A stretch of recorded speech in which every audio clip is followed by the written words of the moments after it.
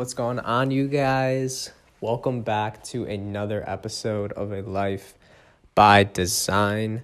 First of all, I made a commitment once a week, and I was traveling to Germany. I'm currently recording this in Germany, and I don't have my microphone, so we're improvising because I wanted to ensure that I still put an episode out. This is going to be really short, but if the quality's not the best, it's not really about the quality, it's just about the message and something that is a common reoccurrence in my life and something I think everybody can benefit from. And it might sound simple at first, but I think there's a lot of depth to it, is leaving your comfort zone and be willing to go in the direction of the things that might scare you the most. For example, let's say you're introverted and you hate crowds and you hate meeting new people and you're comfortable with your friend group and you don't want to explore outside of it. So you stay in your box because that's what's comfortable. And really, it takes a lot of self-discipline to go outside of that box because no one wants to feel uncomfortable. But if you can muster up the courage, if you can muster up the strength and know in your heart and in your soul that what you're going to do by leaving your comfort zone is going to open you up to the greatest change of your life, I swear. Anytime I'm going through something or really anytime anything great has happened in my life, it's been because I was willing to leave the known and go into the unknown and get uncomfortable. I've had a really hard time going into a room of people that I don't know at all, not one person, and making friends or sparking a conversation and having it, be something deep and meaningful rather than just some surface talk. And lately, and really in the last couple months, I've been in so many scenarios where I knew nobody and I was completely in the unknown, and I just decided that I was going to go all in and make the most of these moments and just present my ideal self on who I want to become to these new people and new places I was going. And man, it changed my life because it opened doors that would not have been there if I stayed in my box, if I stayed in my shell. I don't know where I heard it, but it's like the bird. All birds, when they're born, they're literally forced out of their nest. And they got an option. They can take flight and transform and evolve and become who they're meant to be, or they can stay in the box.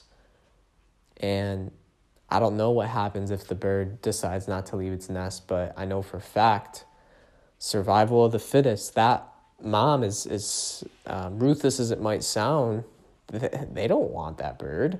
They need to know that it's strong, that it can carry its own, that it can become who it's supposed to be. That's its purpose. And I think it's the same thing with us humans, except we don't always have people or our parents or whatever forcing us. We need to be the masters of ourselves. We need to be our own coaches. We need to look within and be willing to step outside of the boundaries of what we think makes us us, because on the other side of that is a part of you haven't even met yet, and it's the most beautiful, loving part of you that is going to make you feel so fulfilled and happy and literally just love life, because you're going to meet a version of you didn't even know existed. And anytime this happens to me, and it's been happening to me a lot, I'm literally just meeting new layers of Anton that I didn't know existed. But I don't meet that version of me until I go through something really fucking hard. Until I push myself to the edge.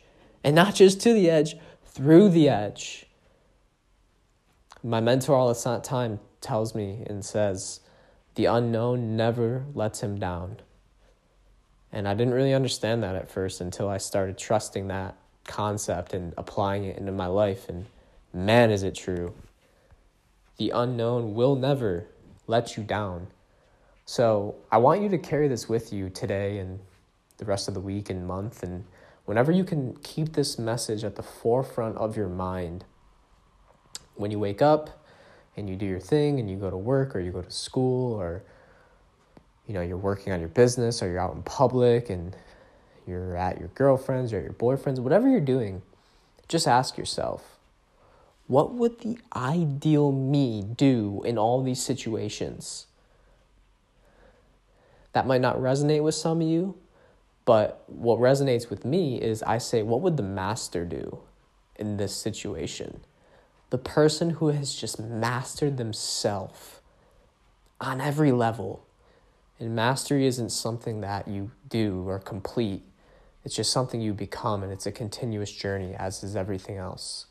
So you're out in public, and I know I've been so attracted to people who have just an insane amount of charisma, and they just walk into a room and their presence is known and they're happy and they can make friends with anybody. I always admired that because I really felt like I struggled with that for a majority of my life. And now when I go into rooms that I don't know anybody, or I'm out in public, I emanate that energy. I become charisma because I am charisma, because I am everything, and so are you, and so is everyone.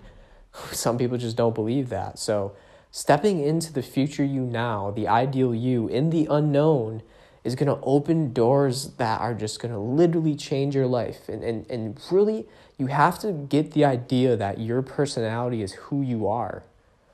Because it's not who you are. It's what you think makes you you, but there's so much more to you, but you don't even know you because you're not willing to be what you think's not you. But maybe the very thing you think's not you is the greatest part of you, but it's been suppressed because of some trauma or something that you've been through as a young kid that you can't break through, which is 99.9%, if not 100% of every single human being I have ever met.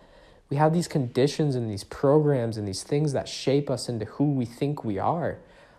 And it isn't until we get beyond those things that we're introduced to the best possible self.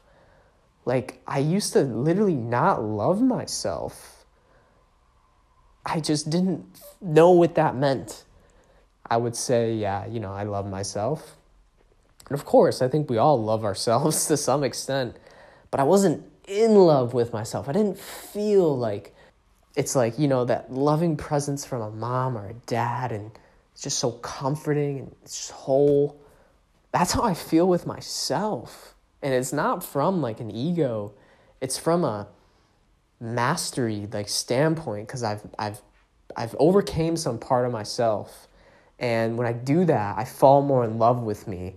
So therefore, I can represent a greater version of me to help other people, to do this podcast, to put energy into this message so that you can feel it, not only in your brain, but in your heart and in your spirit. And that's what I believe is the point of all of this. So that's the message for today. Really short, really sweet, to the point. But I really want you to think about this.